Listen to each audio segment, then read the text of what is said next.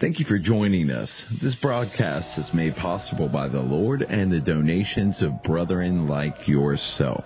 If you would like to give a donation to help keep this broadcast on the air, please visit llgive.com. Thank you and shalom.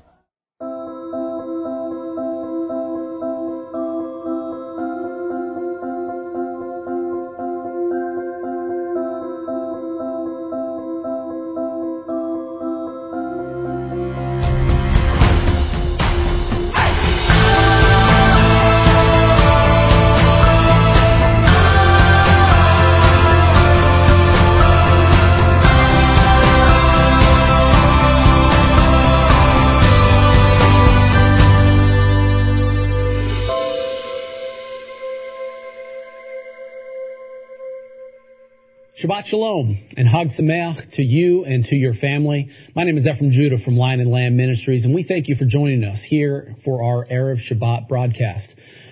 Today is April 19th, and there are many of brethren that we know, most within Judaism as well as in the Hebrew Roots community, are celebrating their Passover Seders on this evening. We have a special service for you for Erev Shabbat. This is a time in which we take a break from our usual Torah portion, and it is actually scheduled to teach about Passover. And it's special this year as well with, we actually have 2 weeks where we are taking a break from the usual Torah cycle, and we are teaching about Passover. So we have a special service for you next week as well. But for tonight, we thank you for joining with us, with our family, here for this Erev Shabbat, where we can set apart the Sabbath and where we can hear worship and the word of the Lord. A couple of announcements that we have for this week. We are running right now a fundraiser to build up our assets for our Feast of Tabernacles. If you go to llgive.com, you can make a donation to help us to be better stewards of the Lord's resources, where we are running an asset fundraiser for our events. We here at the ministry need to purchase a sound system, lighting system, as well as other pieces of equipment that we use for the Feast of Tabernacles. Pieces of equipment we normally rent, but it is starting to get to the point to where it would be better financially and being stewards of the Lord's resources to make some of these purchases. We're asking you to, if you have a willing heart, to donate to us, to help us with that goal. We would ask that you would prayerfully consider that, and you can go to the website or call our office if you'd like to make a donation at this time. We greatly appreciate it. Registration for our Feast of Tabernacles is open right now as well. If you go to tabernaclesevent.com, you can register your family there. Join us in Chandler, Oklahoma for many days of amazing teachings, worship services, kids programs, youth programs, fun for the whole family. So we encourage you to be a part of that. So you can register there at tabernaclesevent.com. Also, we are still in the planning phases of a summer tour where me and my family, we're going to be traveling throughout the West Coast to New Mexico, Arizona, California, Oregon, and Washington State. If you are in that area and you would like to perhaps host me and my family a speaking engagement or anything along that trip, we would love to see you and see the brethren there. And if you'd like to be a part of that, please contact our office. You can email info@lionlamb.net or call and express your interest in perhaps, hopefully, I would love to see all the brethren out there on the road to minister to you where you are at. So that's our announcements for this week. Once again, thank you for joining us, inviting us into your home for this week, this special service here at the time of the Feast of Unleavened Bread. And now, let us set apart the weekly Sabbath, with the Kiddush and the family blessings.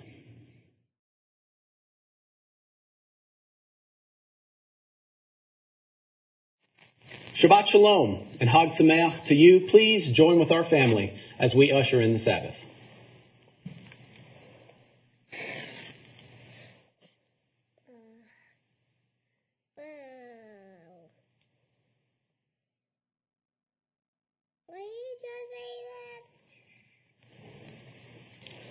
Are you ready? Mm-hmm. Okay.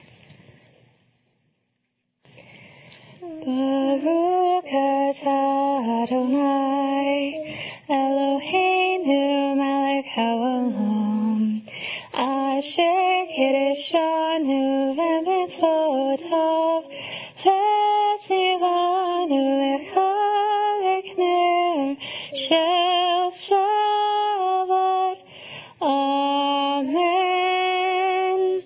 Blessed are you, O Lord our God, King of the universe, who has sanctified us by his commandments, and has commanded us to be a light unto the nations, and has given us Yeshua the Messiah, the light of the world. Amen. Amen. Now Kiddush, blessing over the cup. Baruch atah Adonai Eloheinu melech haolam, borei pri hagafen. Amen. Blessed are you, O Lord our God, King of the universe, who creates the fruit of the vine. Amen. Amen. With it being the time of the Feast of Unleavened Bread, we have matzah for this week.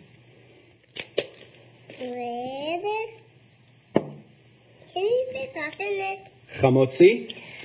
Chamotzi lechem min haaretz. We give thanks to God for bread. Our voices rise in song together as our joyful prayer is said. Baruch atah Adonai Eloheinu melech haolam, hamotzi lechem min haaretz. Amen. Blessed are you, O Lord our God, King of the universe, who brings forth bread from out of the earth. Amen. Amen. Here you go.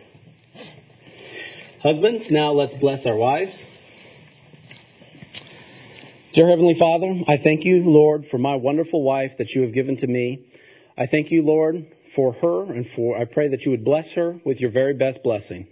Bless her as she sees about the ways of the household, as she takes care of the children and educates them. And Father, I confess that I love her with all of my heart. And so, Father, I pray that you would bless her on this Sabbath day. We thank you in Yeshua's name. Amen. And now let's bless our sons. May the Lord bless you and keep you. May the Lord make his face to shine upon you and be gracious to you. May the Lord lift up his countenance upon you and give you peace. And may you be as Ephraim and Manasseh. It's okay. Amen. Now let's bless our daughters. May the Lord bless you and keep you. The Lord make his face to shine upon you and be gracious to you. May the Lord lift up his countenance upon you and give you peace. And may you be as Ruth and as Esther. Amen. Amen. Amen. Shabbat Shalom. Shabbat Shalom. Bachu et Adonai hamvorach. Baruch Adonai hamvorach le'olam vahed. Bless the Lord who is to be praised. Blessed be the Lord who is praised for all eternity. Amen. And now the Micha Mocha. Micha Mocha Ba'elim Adonai. Micha Mocha Nedar B'chodesh. Nora Techilot Osefele, Osefele. Who is like you, O Lord, among the gods? Who is like you, Lord, there is none else. You are awesome in praise, doing wonders, O Lord. Who is like you, O Lord? Amen. And now the blessing of the Messiah.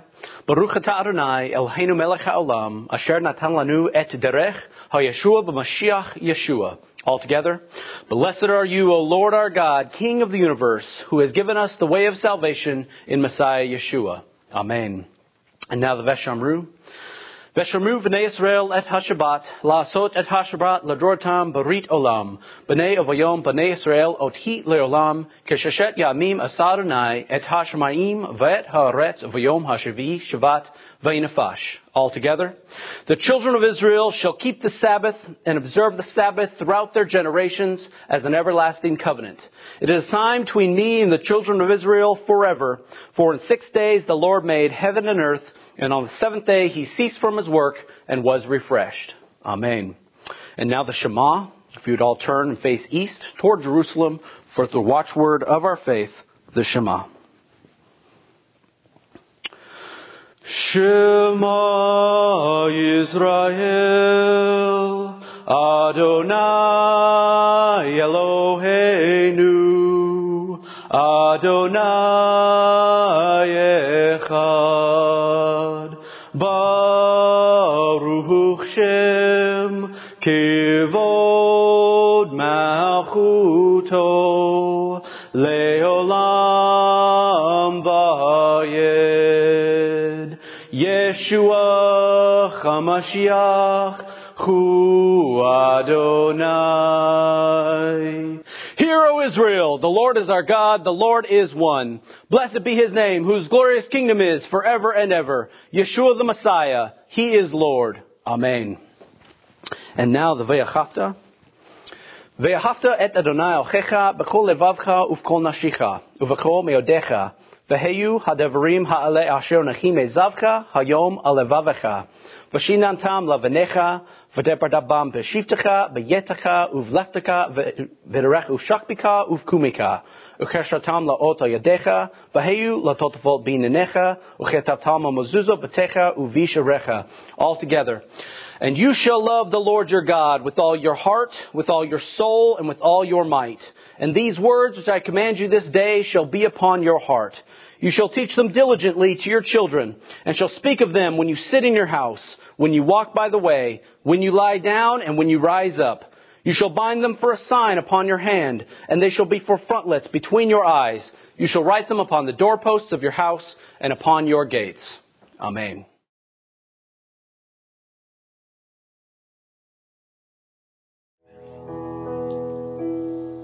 They are blessed, they are blessed. Those who dwell in your house are blessed. They're ever praising you, ever serving you. How lovely is your dwelling place. How lovely is your dwelling place. Jehovah said,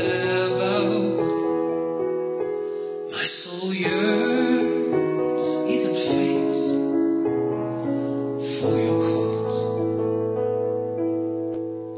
Even the sparrow has found a home, and the swallow has a nest, a place near your altar where they are blessed, where they are blessed.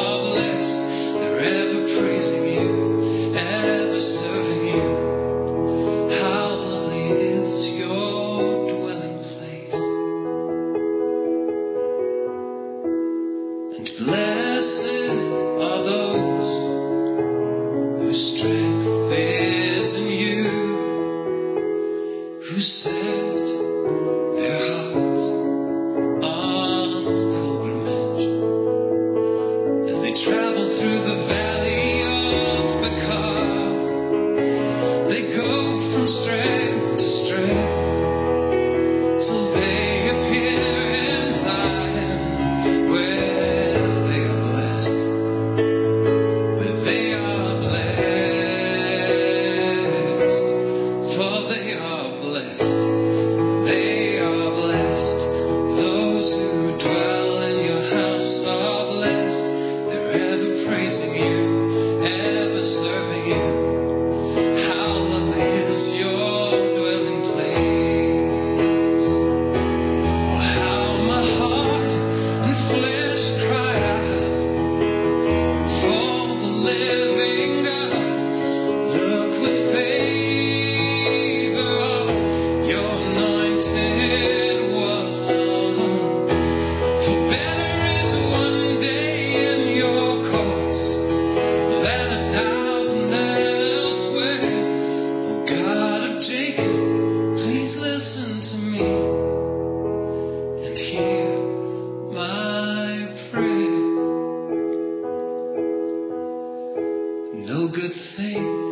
does he withhold from those who walk a blameless walk? And I don't want to dwell with the wicked in their tents.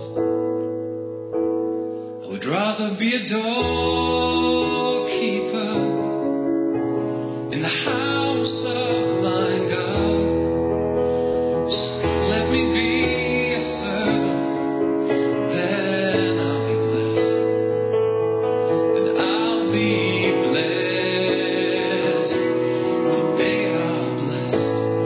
They are blessed. Those who dwell in your house are blessed. They're ever praising you, ever serving you. How lovely is your dwelling place. How lovely is your dwelling place. How lovely is your dwelling place. Yes, Father, it is so good to come into your presence, an attitude of worship as we seek your face.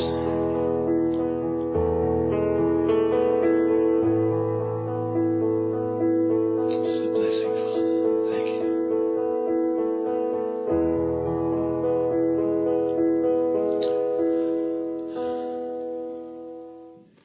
Ki mitzion tetzeh Torah, Ki mitzion tetzeh Torah, Urvar Adonai miYerushalayim.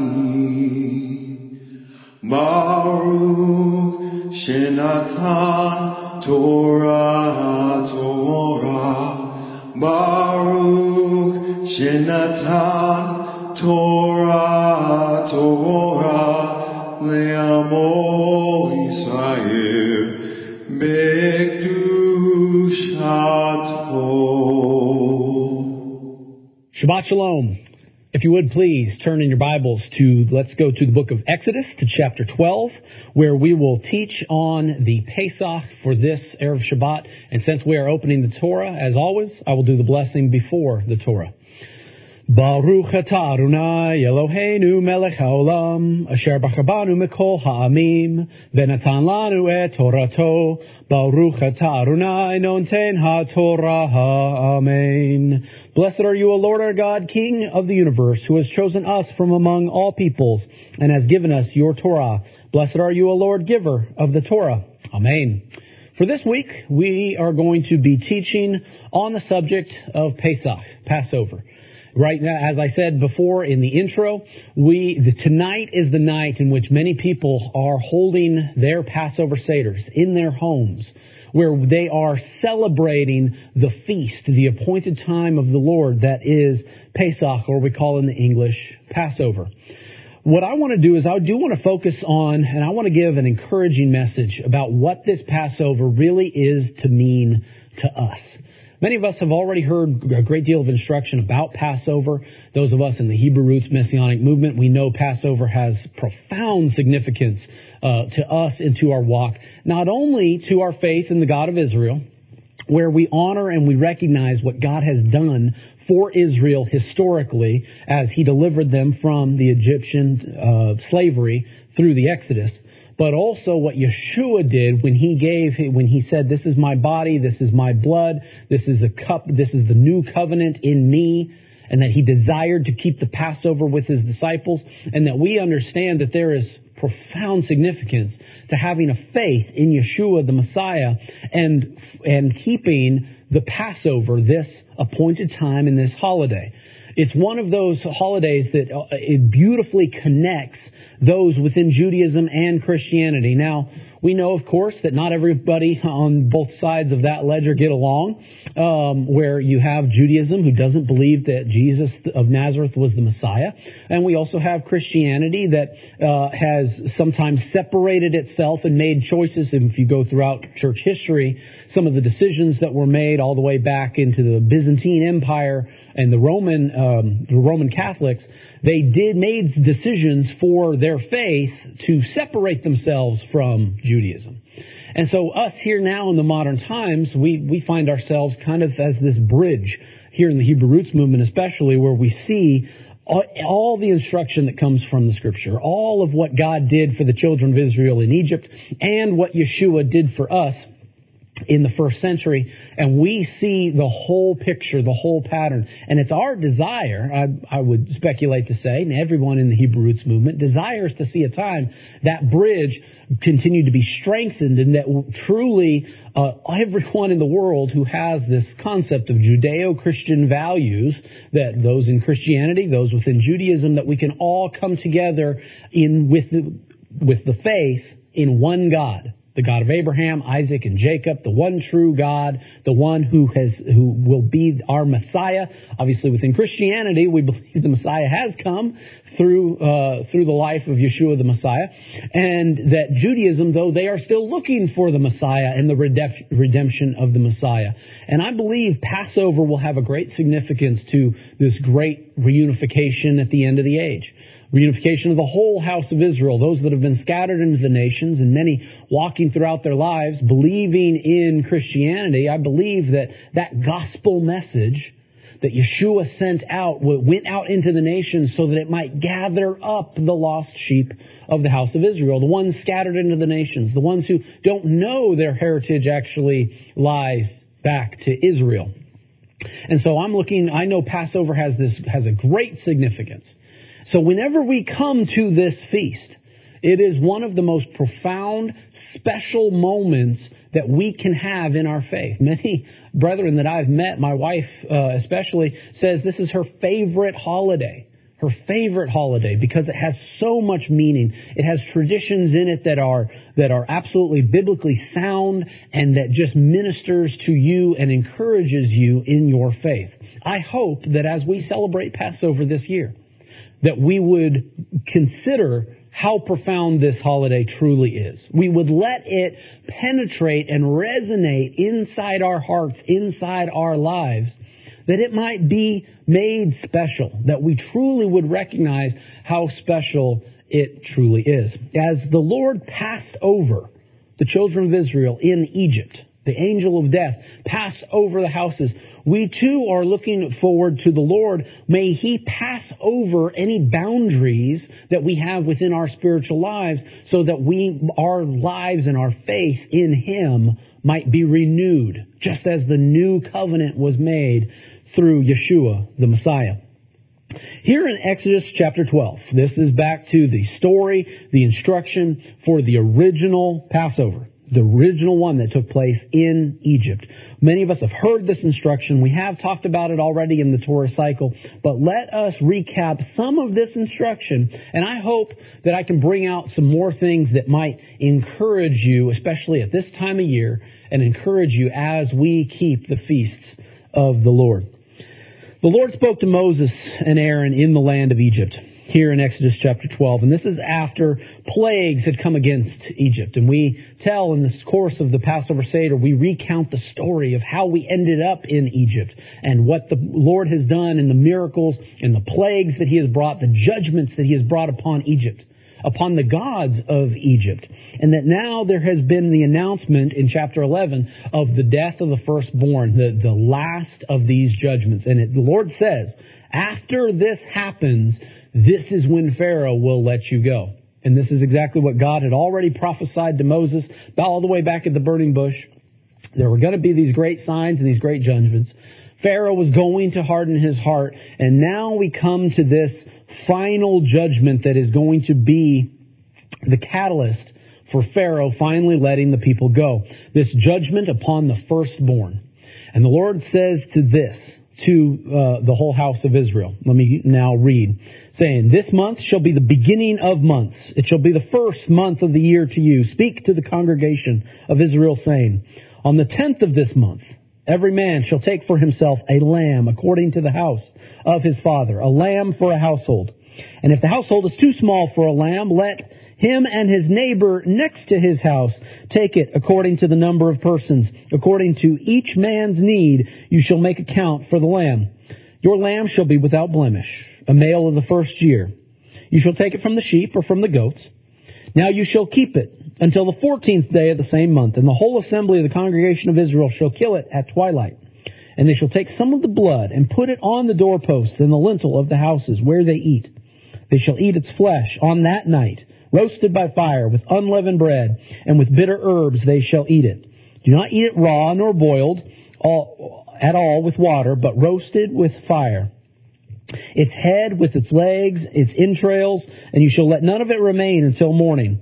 And what remains of it until morning you shall burn with fire. And thus you shall eat it with your belts on your waist, your sandals on your feet, and your staff in your hand. You shall eat it in haste. It is the Lord's Passover, or Pesach in the Hebrew. For I will pass through the land of Egypt on that night, and will strike all the firstborn of the land of Egypt, both man and beast. And against all the gods of Egypt I will execute my judgment. I am the Lord. Now the blood shall be a sign for you on the houses where you are. And when I see the blood, I will pass over you, and the plague shall not be on you to destroy you when I strike the land of Egypt." Obviously, this instruction is given in advance of Passover. It describes that each family was to take a lamb on the 10th of the month and to then choose it and keep it for a period of time. And then on the 14th is then when it was to be slain. And then there was this procedure and this for them to eat, that they were commanded to eat this lamb, roasted by fire. Not boiled or eaten raw, but roasted with fire, with unleavened bread, with bitter herbs. Eat it with your belt on your waist, sandals on your feet, ready to leave Egypt. And on that night, when it was eaten, the angel of the Lord, or the angel of death, would come through the land of Egypt and would bring this judgment. So this understanding would have been known for several days in advance. There would have been some preparation to it. This preparation of Passover, we liken that to our lives as well. When we come to keep the Passover, we are to prepare ourselves to keep it. It's not something that we can do haphazardly. It's not something that we can just, on a whim, decide, okay, I'm going to keep Passover. No, we plan this event in advance. And the children of Israel had to do that as well. They would choose this lamb. They would number their brethren. They would figure out if a lamb was too much for a small household and who they had to join with, so that they could then slaughter a lamb together. Two families joined one with another. We do the same in modern day as well, where we gather our friends, our family, we decide who's going to be at our Seder, who is going to partake of the meal with us. Preparation has to be done. Here's the other thing too, and historically the story of what happened with this lamb was this. The lamb would be chosen, a lamb in the first year without blemish, and you would bring this lamb, and the family would get to know what lamb has been chosen for Passover. And the family would get to interact with this lamb for a period of time. So much so that if you had young children, they would get to know this lamb. They would pet it and they would have fun. And they're a domesticated animal that is easy to get along with and watch it play and run. And there would be a joining. The lamb would become a part of the family for these days. Only, obviously, we would all know the foreknowledge, this is the lamb that's going to be killed and sacrificed on this day. And this is the lamb that's going to be killed so that we might have life, so that we might be passed over from death to life, that a judgment would be placed upon Egypt. Obviously, this is what they were thinking back in Egypt, is that this death was going to come, and without the blood of this lamb, we would perish. This has profound connection, of course, to Yeshua the Messiah. Think of the disciples who walked with the Messiah, who learned from him. He became a part of their family. He was one of their brothers, and they walked together, arm in arm, hand in hand. And so when he came and he then said, my time has come, it is nigh, I will have to suffer, and that he was going to have to die, this was a shock to the disciples who were with him. Just as much so as a young child who was introduced to the family pet, and they've getting to know this animal, only this animal now has to die. This would have been a shock to, just as it was to the disciples, it's a shock to a young child or a member of the family who had to realize this is what needed to take place. This is, again, the profound connection, and this is the camaraderie that we have with Yeshua the Messiah when we hear these teachings and these instructions from him.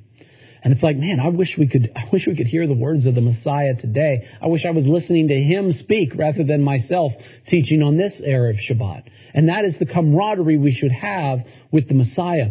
But if he did not die, we would not have the eternal life that we have the blessing and the privilege and the honor to have that comes from the Lord. Just like the children of Israel and just like this lamb that was sacrificed. The passage continues on also saying that giving the instruction of the children of Israel beginning in verse 14, that this was to be a memorial for them to remember what the Lord is doing at this time. Let me read. So this day shall be a memorial to you that you shall keep this feast to the Lord throughout your generations. You shall keep it as a feast, as an everlasting ordinance. Now, this is something that where you question, it's all like modern day times, there's people that don't keep the Passover. It's like, no, when God gave an instruction, so many times it says this is an everlasting ordinance. This is to be kept forever throughout your generations. And anyone who would ever come and profess that God had one plan with Israel and another plan with the church means that when God said forever, when he spoke in his word, in the word of God here in our Bibles, when he said forever, did he really not mean forever? I submit he did mean forever. That this is a statute that we are to follow. We are to memorialize this event for all time. That we are to teach our children. In fact, that's a major theme of this entire passage of Scripture, is how we were to teach our children of the miracles of what God has done for us. It continues on instructing us about the Feast of Unleavened Bread. Verse 15, 7 days you shall eat unleavened bread. On the first day you shall remove the leaven from your homes. For whoever eats leavened bread from the first day until the seventh day, that person shall be cut off from Israel. On the first day there shall be a holy convocation, and on the seventh day there shall be a holy convocation. No manner of work shall be done on them, but that which everyone must eat. That only may be prepared by you. So you shall observe the Feast of Unleavened Bread, for on this same day I will have brought your armies out of the land of Egypt. Therefore you shall observe this day throughout your generations as an everlasting ordinance. In the first month, on the 14th day of the month, at evening, you shall eat unleavened bread until the 21st day of the month, at evening. For 7 days no leaven shall be found in your homes, since whoever eats what is leavened, that same person shall be cut off from the congregation of Israel. Whether he is a stranger or a native of the land, you shall eat nothing leavened. In all of your dwellings you shall eat unleavened bread. This is this instruction that is very profound to us who follow this holiday, this commandment. And this is why within Judaism they have done so many things and have so many traditions and additional commandments, so to speak, on how to make sure that we ensure there is no leavening that is found in our homes. They have these lists of things that what you can and can't eat during this time, and they have additional lists and things that they even avoid at this time so that they might not be cut off from their people. That's an amazing threat, basically, that the Scripture gives us sometimes, that if you follow this commandment, if you do not keep a statute that God has given, you'll be cut off from among your people. No worse thing can be imagined. Being cut off from your friends, from your family, to be exiled away. That is a fear that nobody wants that to happen. So in the case of this commandment, as it says, this is something we need to pay very close attention to. And we should do an examination inside our homes, that there be no leaven in our houses. That is also a commandment for us spiritually as well, that there might be no sin found in our spiritual houses. That is what we are commanded to do. As much as the physical leavening that we use in our kitchens, that we use to cook, to make bread in our own households, there is sin that inhabits our spiritual houses and our spiritual lives, and we're commanded at this time to do a search within our own hearts that there may be no sin in our hearts. We have great things that we do to make sure our house gets clean. We check under all the cabinets and the drawers, and we try to clean and scrub everything down and vacuum up the couch and the cushions and the floors to get all that leaven out of our household. We should do the same in our own spiritual lives, to check under all the different spiritual rocks and boundaries that we put in our lives, in everything we do. What's our spiritual relationship like with our spouses, with our children, with our extended family members? What's the effort that we put in our congregations and the things that we do? We need to examine in all the nooks and crannies of our spiritual life and the things that we do. And is there any leaven that is found in any of those places?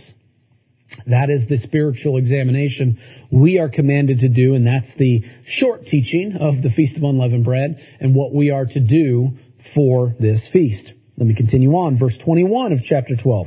Then Moses called all the elders of Israel and said to them, "Pick out and take lambs for yourself according to your families, and kill the Passover lamb. You shall take a bunch of hyssop and dip it in the blood that is in the basin, and strike the lintel and the 2 doorposts with the blood that is in the basin. And none of you shall go out of the door of his house until morning. For the Lord will pass through to strike the Egyptians. And when he sees the blood on the lintel and on the 2 doorposts, the Lord will pass over the door and not allow the destroyer to come into your houses to strike you. And you shall observe this thing as an ordinance for you and your sons forever. It will come to pass, when you come into the land which the Lord will give you, just as he has promised, that you shall keep this service.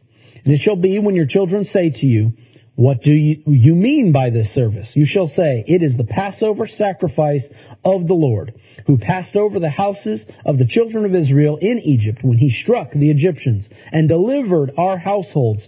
So the people bowed their heads and worshipped. Then the children of Israel went away and did so, just as the Lord commanded Moses and Aaron, so that they did."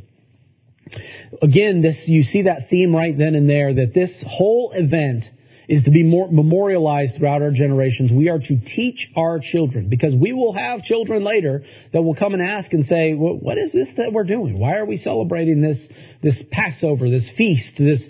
Why are we memorializing this? And we are commanded to instruct our children, to teach our children what it is the Lord has done for us.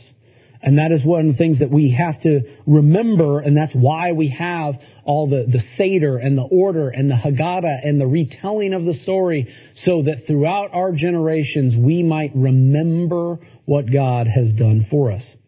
Now, when it comes to this killing of the lamb and putting the blood upon the doorposts, this is what they did back in ancient Egypt.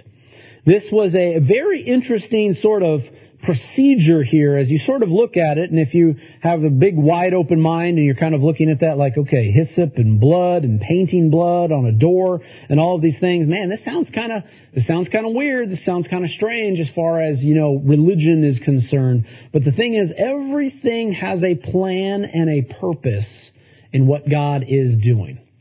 There's other teachings that you can get more information, but I hope to elaborate on a few of these things. It is the whole concept of what is called the threshold covenant. This is something that was done in ancient times, that sometimes a family might make a sacrifice, that a covenant would be formed, a meal would be had within a household, and that there would be a sacrifice that would happen at the doorway of one's house. This is exactly what the children of Israel were commanded to do. We're talking where there was no tabernacle or altar here. So when each family was instructed to take a lamb, and they are all to slay the lamb, they had their property, their houses where they lived. They didn't have backyards and like we do in the suburbs, but what they did is they had sometimes when a sacrifice was made, they would do it outside of the house, of course, but they would do it at the doorway. that near their house, so this was a sacrifice being made at their household. There's also you can see photos of this, and in ancient times, in ancient households, the doors and the thresholds of these houses were built in a certain way to prepare for this exact sacrifice.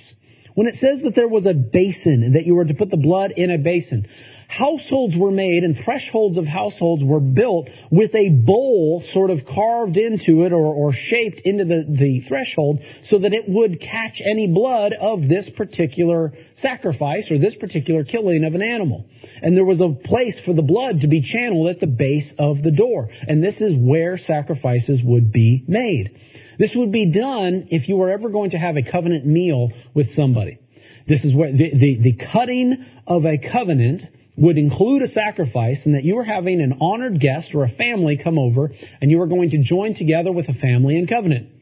The sacrifice would be made at the threshold, and then part in the act of the covenant is that everyone would step over the threshold. They would step over the place where the blood was at the threshold of the house, and when someone entered into one's house, this covenant was formed. This covenant was made. And we kind of do this even in modern days without even realizing the importance of the threshold of one's house. There's little ceremonies. Whenever I say the threshold of one's house, sometimes there's images that might pop into one's mind. First one that probably pops into most people's mind in the secular world is this. When a husband and wife get married, and there's a fun tradition, some do it, some don't, that it's like that the husband is to pick up his bride, pick up his wife, and carry her across the threshold of the house. Now, there's all kinds of studies on this and what it really means. What it represents is that the covenant, it's another act of the covenant being formed, that she is coming into his house and is officially being adopted into his home by him carrying her across the threshold. We also do this in the case of protection between our household and the rest of the world as well.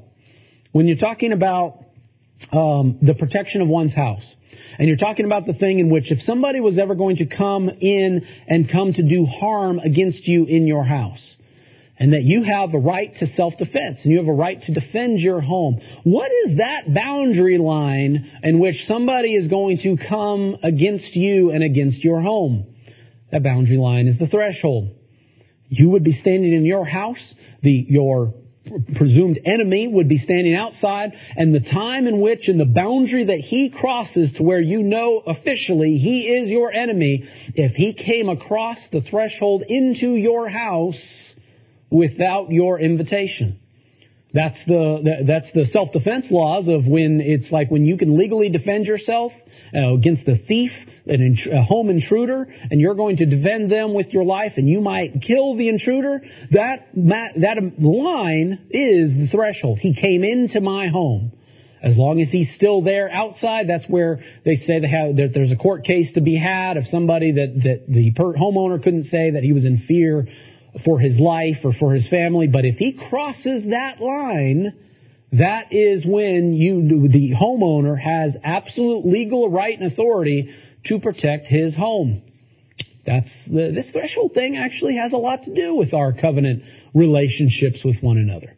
That's why when you answer your door, there's sometimes you just sort of stay in your house and you talk to the person across the way, the person trying to sell newspapers.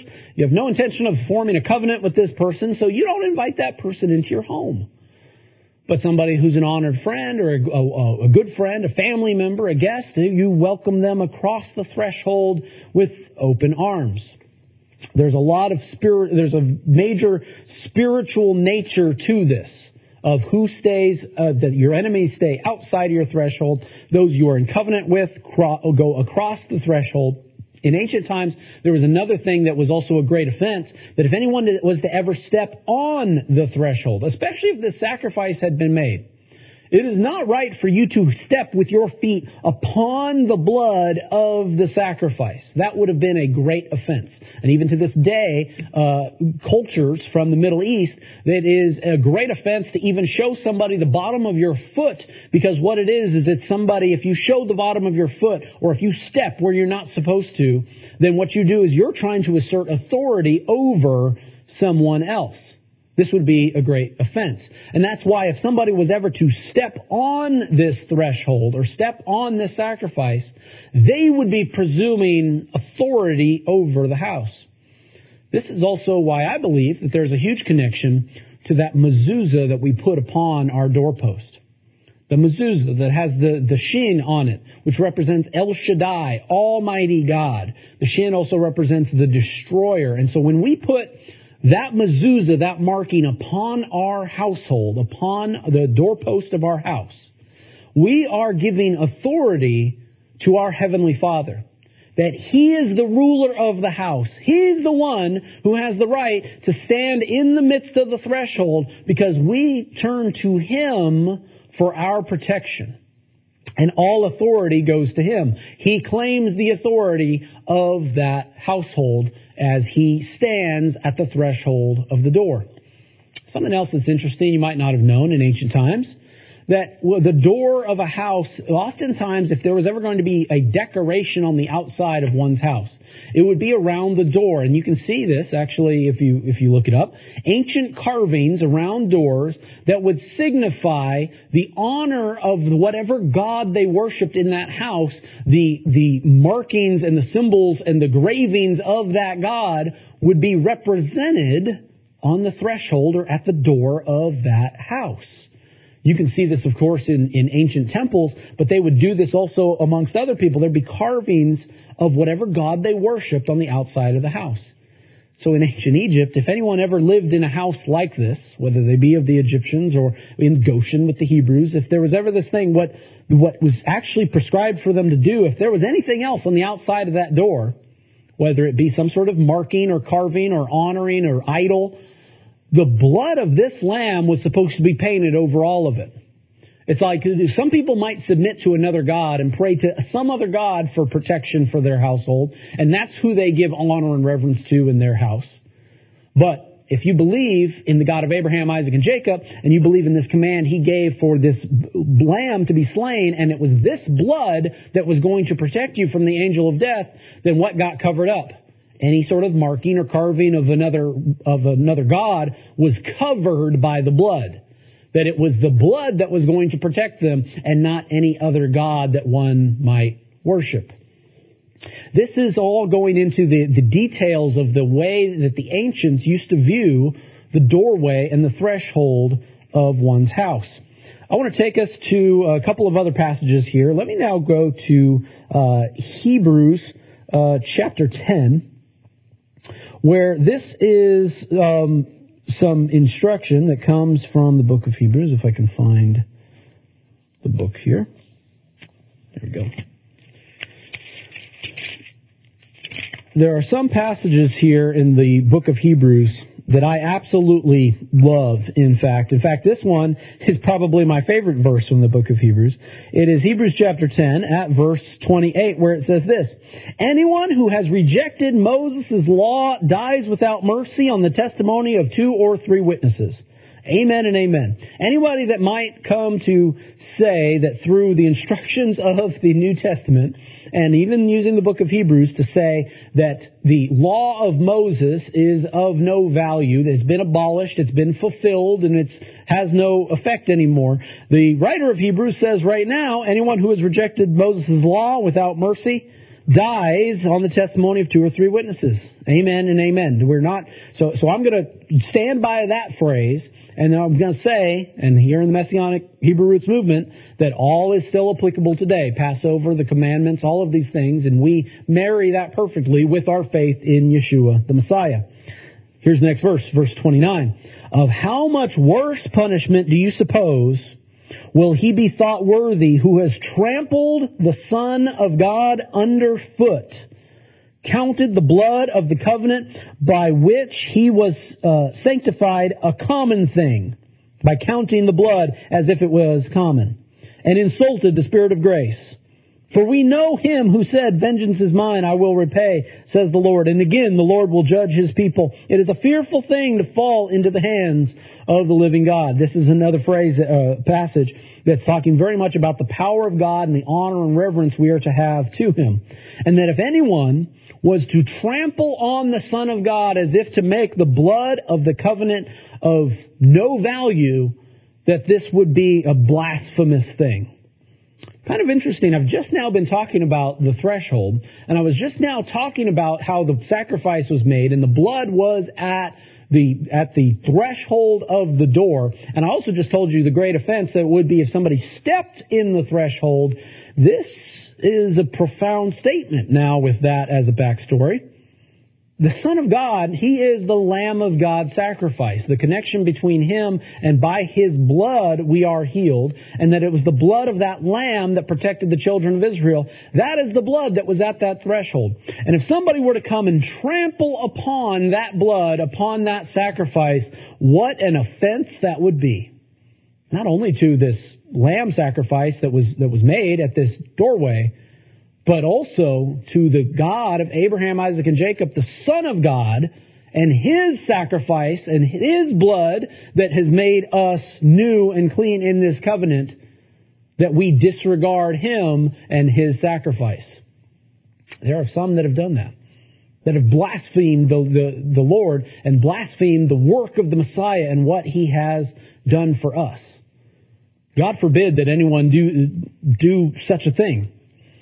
Remember, this Passover, we're connecting all of this together with our faith in Yeshua as well. Let's go to Luke chapter 22, and let me tie this back together also with the Passover that the children of Israel did back in Egypt. Remember, it said, this is a memorial throughout your generations. You are to do this so that you might remember what God has done. Well, now, listen to what Yeshua said here, and the Gospel of Luke summarizes this beautifully. Beginning at verse 14 of chapter 22, it says this: When the hour had come, and he sat down with the 12 apostles with them, and he said to them, with fervent desire, I have desired to eat this Passover with you before I suffer. For I say to you, I will no longer eat of it until it is fulfilled in the kingdom of God. Then he took the cup and gave thanks and said, Take this and divide it among yourselves, for I say I will not drink of the fruit of the vine until the kingdom of God comes. And he took the bread, gave thanks, and broke it, and gave it to them, saying, This is my body, which is given for you. Do this in remembrance of me. Wow, interesting. This is now this is the thing that Yeshua is now saying about the Passover.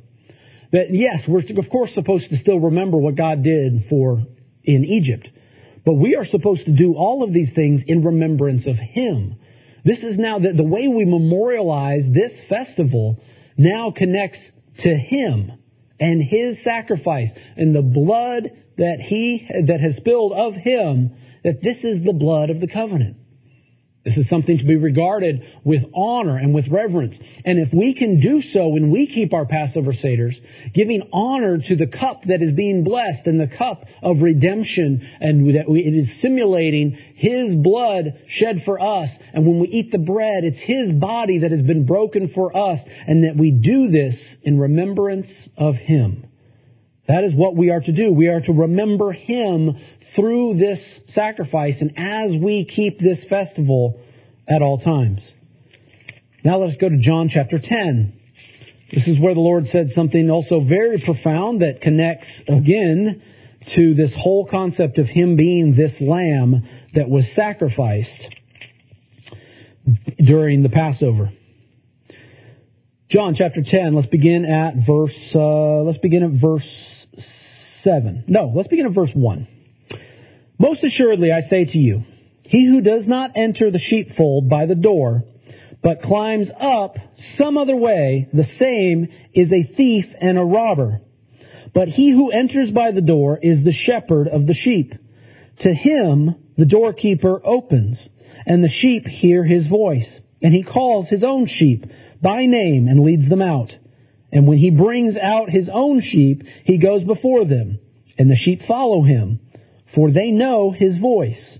Yet they will by no means follow a stranger, but will flee from him, for they do not know the voice of strangers. Yeshua used this illustration, but they did not understand the things which he spoke to them. Wow, really? Didn't understand that? Perhaps it's because I'm reading this passage and we're talking about Passover, and we're talking about the threshold covenant, and we're talking about the children of Israel leaving Egypt, that perhaps maybe we kind of see the picture a little bit more. Did you really catch what was going on here? How is it that it's like that connects to Passover in a very profound way? The door. He that enters into the door, he is the shepherd of the flock. He that would come into the door, through the door, over the threshold, he comes, and then what is he going to do? He will lead his sheep out. That's exactly what God did back in ancient Egypt. He is the one who walked over the door, and let me go ahead and crack the code on that also. It's not just the angel of death that passed over the houses so that the firstborn might be spared. It was the Lord himself that passed over the thresholds of these houses to come in and make covenant with the children of Israel at that time. Passover has multiple meanings, and the Lord passed over each threshold into each house so that he might form a covenant with the people who were keeping this feast. And after he did that, he led them out. He spoke in his voice, and the sheep heard his voice, and they knew the voice of God. And when they left Egypt and they started going in the wilderness, journeying to the Red Sea, what appeared before them? A pillar of cloud by day, pillar of fire by night, and it was the Lord that led the people, just as a shepherd leads his sheep. What an amazing illustration that is. And remember that also. It's the thief and the robber that would come into the home by any other means. It's the one who would mean to do harm to that household is the one that would not be invited by the keeper of the door and would cross over the threshold in the appropriate way. Let me continue on. Verse 7. Yeshua said to them again, "Most assuredly I say to you, I am the door of the sheep. All who ever came before me are thieves and robbers, but the sheep did not hear them. I am the door. If anyone enters by me, he will be saved, and will go in and out to find pasture. The thief does not come except to steal and to kill and to destroy. I have come that they may have life, and that they may have it more abundantly." Yeshua said, "I am the door." He's the door. Okay. I thought he was the lamb. He was the sacrifice of the lamb. But then he says he is the door. Well, wait a minute. As I've been describing this, in this procedure in ancient times, that this blood there was a basin, and there was a place for the blood to drain at the base. But then they were instructed to take hyssop and to dip it into the basin and then strike the doorposts and the lintel across the top. Now, there's lots of teachings all about this, that when this formed, it formed a Hebrew letter, the Hebrew letter He, which is the primary letter, which means life or behold, and that he was obviously giving them life by the striking of the blood that formed us. But really, if you saw it in ancient times, if the household was built the way that I'm describing with this basin and this channel for the blood to be, the blood was at the base of the door as well. So the blood was down here, the blood was here, and the blood was here. The blood was all around the door. Yeshua said he is the door. And the blood of this lamb would form the shape of the door and would encompass the entire thing. This is the representation of him. He is the door. He is the one who is in the threshold, who is the threshold, because also he is the one that protects us, watches over us. And he is the one that we have formed a covenant with, and he is to be a part of our household. In the same way the Lamb was invited into the home, the Messiah is invited into our home as well, and he becomes in and through and all of our home. The household. He's the foundation of the house for which we build our house upon. He's the door. He's the sacrifice. He's also our Heavenly Father, that a member of the family that we've made covenant with. Our household is to be the personification of Him. that we believe in him. This is the relationship between us and the Messiah. We are to do this in remembrance of him. That we should keep this feast and keep this order and do all of these things so that we might remember what God has done for us, all the way from the children of Israel being bought out of slavery to become free, to be passing from death to life, and just as Yeshua did the same by his sacrifice, that we have been passed from the death to the slavery of sin, which the wages of sin are death, and that he has then become our Passover lamb, our sacrifice, so that we might have eternal life. The pattern and the parallel are the same. That is what we need to focus on here for this Passover. We need to focus on, when we celebrate this holiday, we are affirming the covenant of life that we have with our Heavenly Father, with the Almighty Creator of heaven and earth. We are affirming the covenant that He has made with His people. He's made a covenant, and He's renewed the covenant many times, going all the way back to the covenant of life with Adam, and the covenant with Noah, the covenant with Moses, with Abraham, Isaac, and Jacob before him, the covenant with David, covenant with Joshua. All of the covenants that have been made are all connected together. All the way, yes, of course, to the new covenant that we have in our faith in Yeshua the Messiah. Our Heavenly Father, our God, is the same yesterday, today, and tomorrow. The power that He had to deliver the children of Israel out of Egypt is the same God that has the power to deliver you out of your sin and to pass you from death to life, to eternal life with a faith in Him. That is what we should know, and that's what we should recognize as we keep this feast.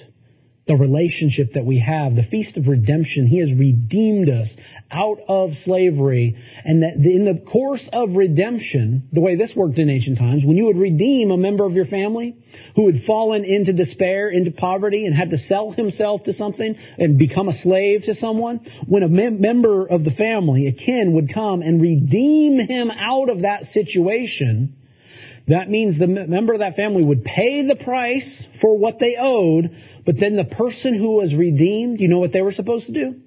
Devote their life to the family member that had redeemed him. That is what we are as believers. We owe our lives and our debt that we could have never paid, that we can't pay. We owe our life to the service of the one who has redeemed us. That is what we should have. That should be the testimony of every believer of Yeshua the Messiah. If we say He has redeemed us and delivered us, and He is our Savior and has paid the penalty, then we owe our lives to Him who paid the price. It's a debt that we never can pay, but we owe it to Him to serve Him. And that is what we should do as believers in Yeshua, is to serve Him, follow His word, His teaching, and His instruction. How to live with Him in our lives, to live with His Spirit and invite His Spirit to inhabit our lives, and that we follow the Holy Spirit of God and not any other spirit that might lead us astray. Let me also go to John chapter 17. Most of the book of John talks about is the things that Yeshua was saying here at the Passover. It talks about how He washed the feet of His disciples and He identified His betrayer and all of these things. Here at the end of John chapter 17, this is fascinating. In chapter 18 is when they leave the Last Supper and go into the Garden of Gethsemane, and they go to pray, and then He's arrested, and that continues on what would later lead to the crucifixion. Before they left the Passover, Yeshua said this to His disciples. He prayed for them. He prayed for them beginning in verse 6 of chapter 17. But then also, in my scripture, there's a segment here beginning at verse 20 where Yeshua prayed for all believers. Now, Yeshua being the Son of God, the Yeshua coming in the authority of God, I believe Yeshua has the ability to speak words that exist outside of time that rings true yesterday, today, and tomorrow. So that means this prayer that Yeshua spoke over us, even at another time and another place, these words are still applicable. And Yeshua Himself prayed for the believers. Let me read those words here. John 17, starting at verse 20. I do not pray for these alone, speaking to the disciples, but also for those who will believe in me through their word, that they all may be one, as you, Father, are in me, and I in you, and they also may be one in us, that the world may believe that you sent me, and the glory which you gave me, and I have given them, that they may be one just as we are one, I in them and you in me, and they may be made perfect in one, and that the world may know that you have sent me, and have loved them as you have loved me. Father, I desire that they also whom you gave me may be with me where I am, that they may behold my glory, which you have given me. And you loved me before the foundation of the world. O righteous Father, the world has not known you, but I have known you. And these have known that you sent me. And I have declared to them your name, and will declare it, that the love with which you loved me may be in them, and I in them. Interesting, very, very profound words here, talking about the Yeshua, praying for us, all believers, and that through us the world might know of Him who sent me, of Him who sent Yeshua. That we are to live our lives and walk out our lives, now that we have been redeemed, now that we have this covenant relationship with the Messiah, that the world might know the Lord through us. This is obviously the commission of the Great Commission to all the believers. Go and make disciples of the nations. Go and be a light to the nations, so they might see and know of the works of the Messiah and the works of God through us. When we tell this story, we can tell this story to our neighbors, and many people already know the story of the redemption that God did and what He did for the children of Israel back in Egypt. And this is all a part of the testimony by which we have a covenant with Yeshua, that the world might know Him through us. But also that very last thing that he said, that it's like that the love that the Lord has for His Son, for His only begotten Son, and the love that He has for the believers and for His family, that love might be found in us. That is what we should do here, and this is what we should learn. Remember, this was a Passover Seder, and this is what Yeshua said. This is the last thing that it's recorded that He said before He left the supper to go and pray in the garden. And He prayed for all believers to have the love of the Most High God in them. That's a theme of the epistles of John, the letters of John as well, at the end of the New Testament, telling us that is the greatest thing, that God is love, and that truly we are to keep this as a commandment to love one another. That is, whenever we go about and live our lives here spiritually, as we interact with our fellow brethren, we have got to learn that we have a love and there's a kinship and there's a covenant relationship that we have with all of our fellow believers.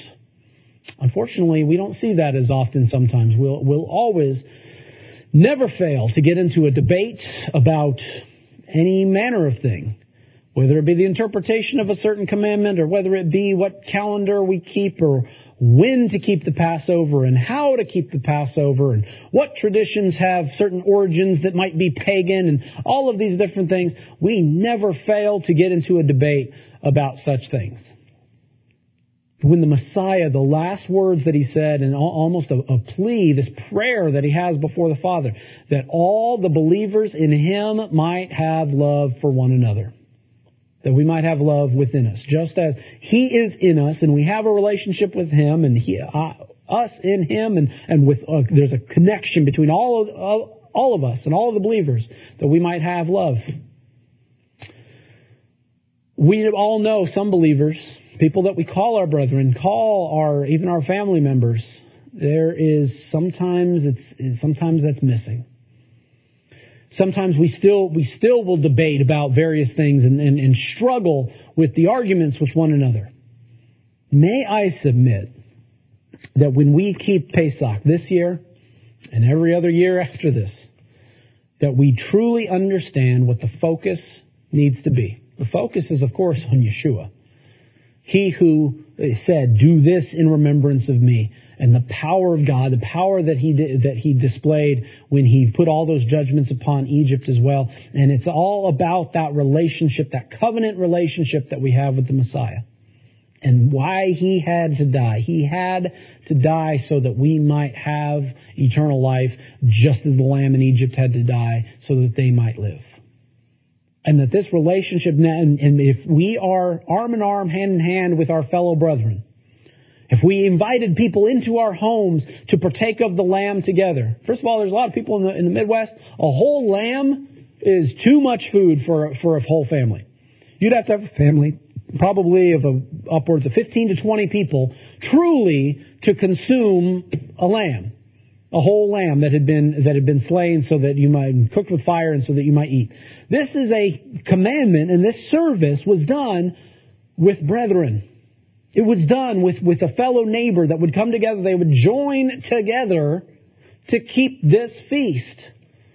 So we need to remember on this Pesach that it is about the love that we have with our neighbors so that we might love our neighbor, which is the second greatest commandment, to love them and join together with them in covenant in remembrance of Yeshua, our Messiah.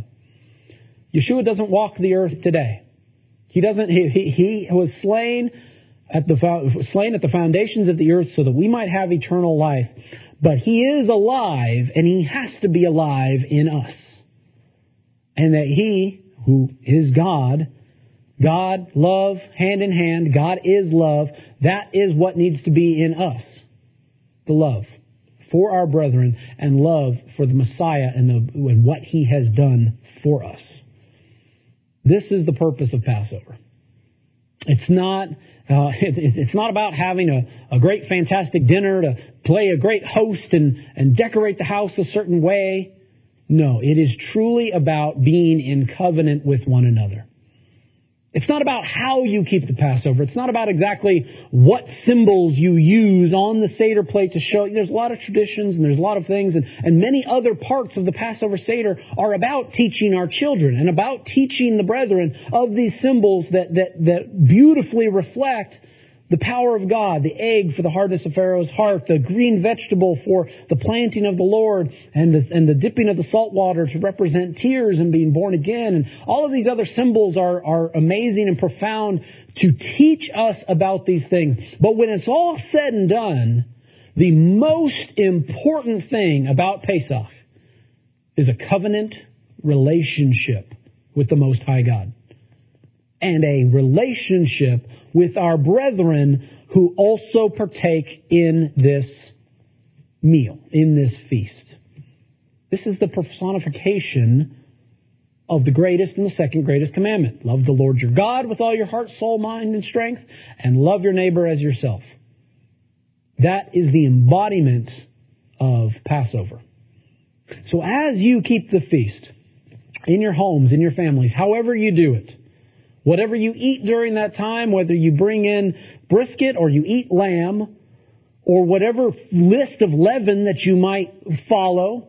Some people will eat rice, some people don't. Whatever Haggadah you follow, whether you find one that's maybe more Christian in origin, or whether it's a traditional Jewish Haggadah or a Messianic Haggadah, whichever one you follow, never forget at its heart and at the very soul of what Pesach is to mean to us is a covenant relationship. I pray that this time would be a time when we would all come together spiritually as one, just as the Messiah prayed for us, that we might be one in Him who created us, and one as a community of brethren. Let there not be strife or malice amongst us, but nothing but love that joins us together as one. Even if we don't do the Seder exactly the same as another, let us know at the heart, Pesach, our Passover lamb, our Passover sacrifice, has been slain for us so that we might have eternal life. Amen? Let us pray. Heavenly Father, we thank you, Lord, for today. We thank you for this appointed time. We thank you for the Passover sacrifice. Father, I pray that this would mean something to us, Lord. Though even if we've done it for many years, Lord, your Word of God is alive and powerful, and sometimes something becomes new and alive to us each and every year. Each and every time we retell the story, Father, cause something to be made new and fresh in our hearts and in our minds, Lord, and renew us, Lord, in our covenant with you. For you have redeemed us, Lord, from the slavery of sin, for the mistakes that we've made, the wrongdoing that is solely our fault, Lord. You are our loving Heavenly Father who has redeemed us, who has paid the price, Lord, and it was a high price to pay for our sins. So we confess our faith in you, Father, and we devote our lives to you. And may that commission, that testimony, Lord, be made new at this time, Lord, at the time of your appointed feasts, your Moedim. Father, I pray for everyone to have a beautiful, peaceful Passover Seder and an amazing feast of unleavened bread, Lord. Father, I pray that you would spiritually clean our homes, Lord, of our sins and our mistakes, Lord. Just as we have cleaned our homes of the leaven and the bread or whatever needed to be cleaned out of our homes, Father, we have done that work to prepare for this feast. So, Father, we love you, we bless you, and we thank you for this time.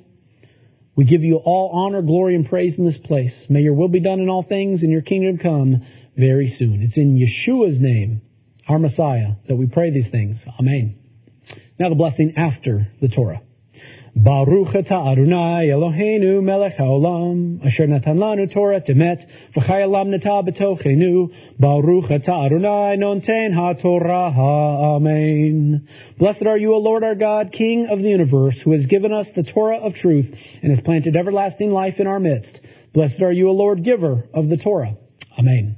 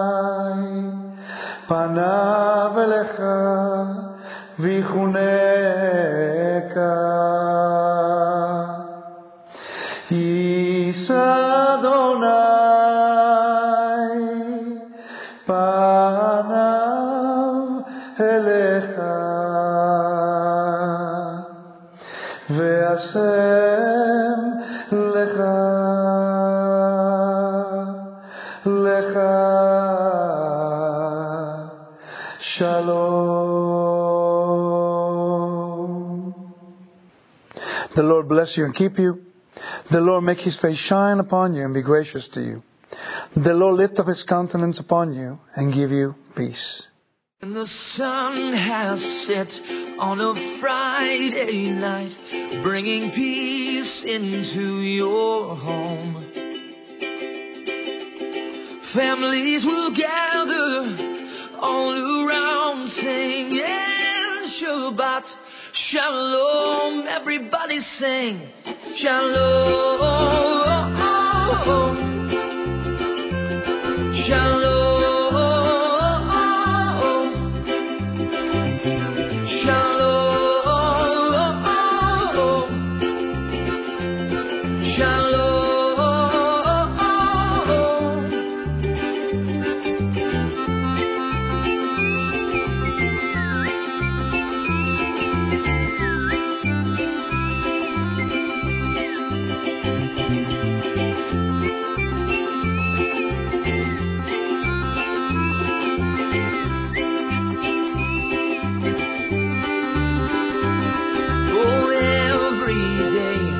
A gift from God has put a smile upon your face.